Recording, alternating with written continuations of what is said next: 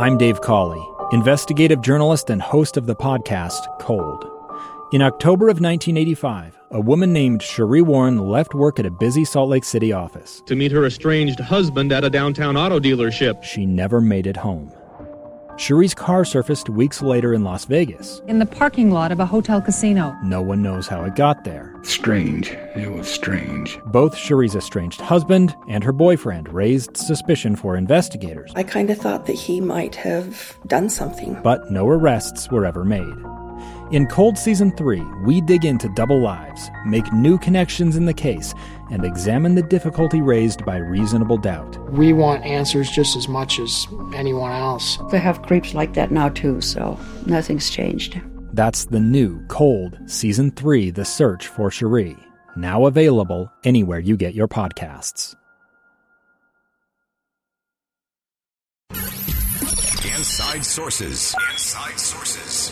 Utah's source for exclusive access and insights behind the news. Here's the opinion page editor of the Deseret News, Boyd Matheson, on KSL News Radio 102.7 FM and 1160 AM.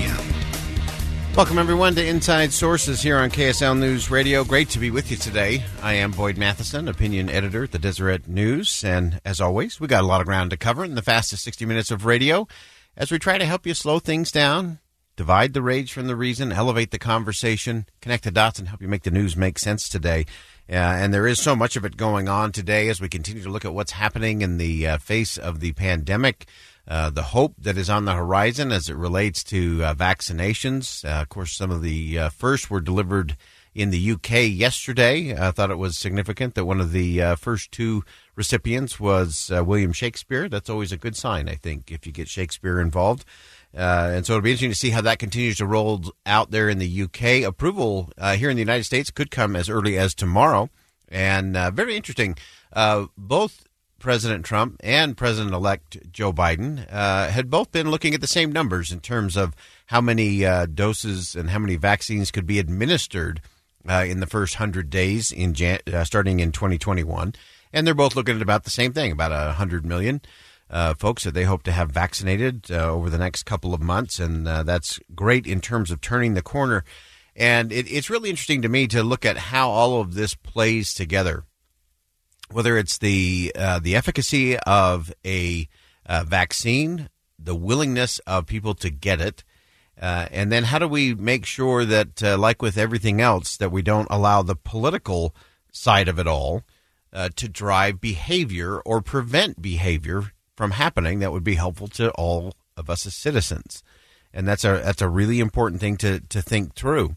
Really interesting. On this date in history, December 9th, 1979, they officially declared that smallpox had been eradicated. So think about that. That's only 41 years ago. And, of course, the reason they were able to do that was because they had vaccines, that they had figured out how to administer those and work that through. And so it makes you wonder, how will this pandemic continue to play out? How will coronavirus and COVID-19 play over the long haul of history? Will it be something that's short-lived? Smallpox was a long-timer. I mean, that was around for centuries and wreaked havoc in places all around the world at different stages and phases. And again, it was on this date, ironically, on this date in 1979, that scientists declared the smallpox had been eradicated.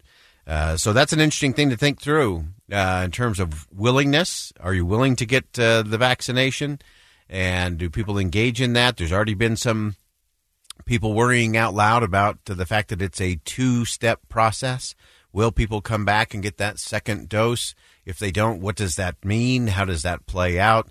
There's a lot of things happening there that we'll continue to watch. And to me, the important thing in all of this is to recognize that we can follow science, we can follow faith, and we can have confidence in government process as long as we can continue to have the process in public.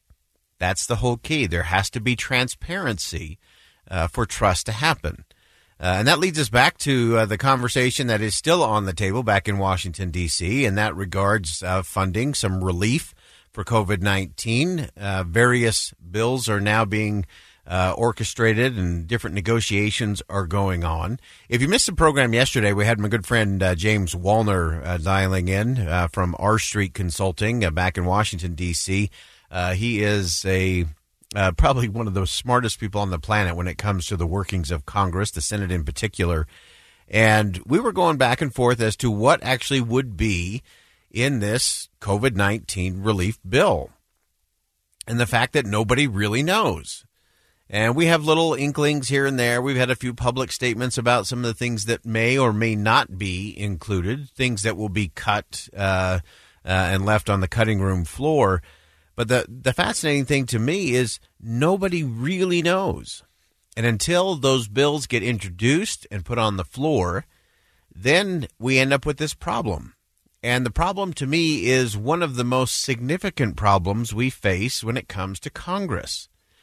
And while I absolutely applaud all of the different negotiations that are going on, the bipartisan, bicameral work that's being done, I applaud that. We need more of that. Here's the problem. And here's what we all should be concerned about. As long as they are only holding these meetings behind closed doors, and I get it, you get away from the cameras and the grandstanding and all of that. That's good for negotiations. That's good for conversations. The problem when it comes to legislating is that often what happens is people will emerge from behind those closed doors and will either say the other side is being unreasonable, we've got nothing, or they can say, well, this is the best we can get. Neither of those statements we can really prove are true or false. And so that's the problem with being behind closed doors.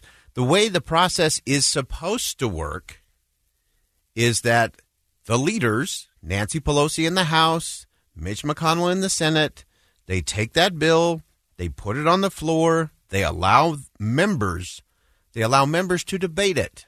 They allow members to offer amendments to improve it, and they take votes. And all of that is supposed to happen in front of the American people, not behind closed doors. So I asked James Wallner, I said, so how do we deal with that issue, that everything that's being done is being done by these little ad hoc meetings happening behind closed doors? Here's what he said. Well, the best way to do that is to have the members, the rank and file, demand that they put those bills on the floor. And the way to do that is to have voters and their constituents tell their members that's what they want. I am under no illusion that if they were to put legislation on the floor either this week, last week, or even the week before, that it would pass the Senate and the House with an overwhelming vote. And that should tell us how broken the system is. So that tells us how broken the system is. Because we are not having those conversations in front of the American people. And again, so there's two parts of responsibility. There's a responsibility for we the people to contact our members of Congress and say, we want you to get this thing on the floor and we want to see the debate. We want to hear the debate. We want to see what you're proposing and what your amendments are to improve it. And then we have to expect the members to do just that. If the members, Democrats and Republicans in both the House and the Senate, went to their leaders and demanded that it be put on the floor, it'd be put on the floor. Because otherwise, both of those leaders would be out of jobs. So we have to expect that. But it starts with us as we the people. We've got to contact our representatives and saying, hey, I know this may sound radical. We'd actually like to watch the process. We'd like to see you debate this. I want to know what your ideas are to make it better. I want to know what areas you have problems with or that you couldn't vote for. Let's have that debate. And then members also have to have the courage not to stand up to their enemies, but to stand up to their friends. And if we can get that kind of debate, we can have a different kind of government in Washington, D.C. All right, we're going to go ahead and step aside. When we come back, our good friend, pollster Scott Rasmussen, is going to join us. We're going to talk about this transition period we're in and what bodes for the country and for leadership coming up. Two friends taking pictures of the rising full moon on a summer night. Two teenage kids doing what teenage kids do. When a stranger with a gun and a death wish changed everything. It was violent, it was senseless, and I will never understand it. I will never accept it. I'm Amy Donaldson, and unfortunately, we're all too familiar with stories about how violence shatters lives. But what we rarely see is how they are rebuilt. In a new podcast, The Letter, we relive tragedy, but only so we can hear the rest of the story. The struggle to reclaim lives, the realities of grief, and the possibilities of forgiveness. I believe in miracles. Sometimes I thought, there are no miracles. Yeah, there are, and this is a big one. Follow The Letter at theletterpodcast.com or wherever you get your podcasts.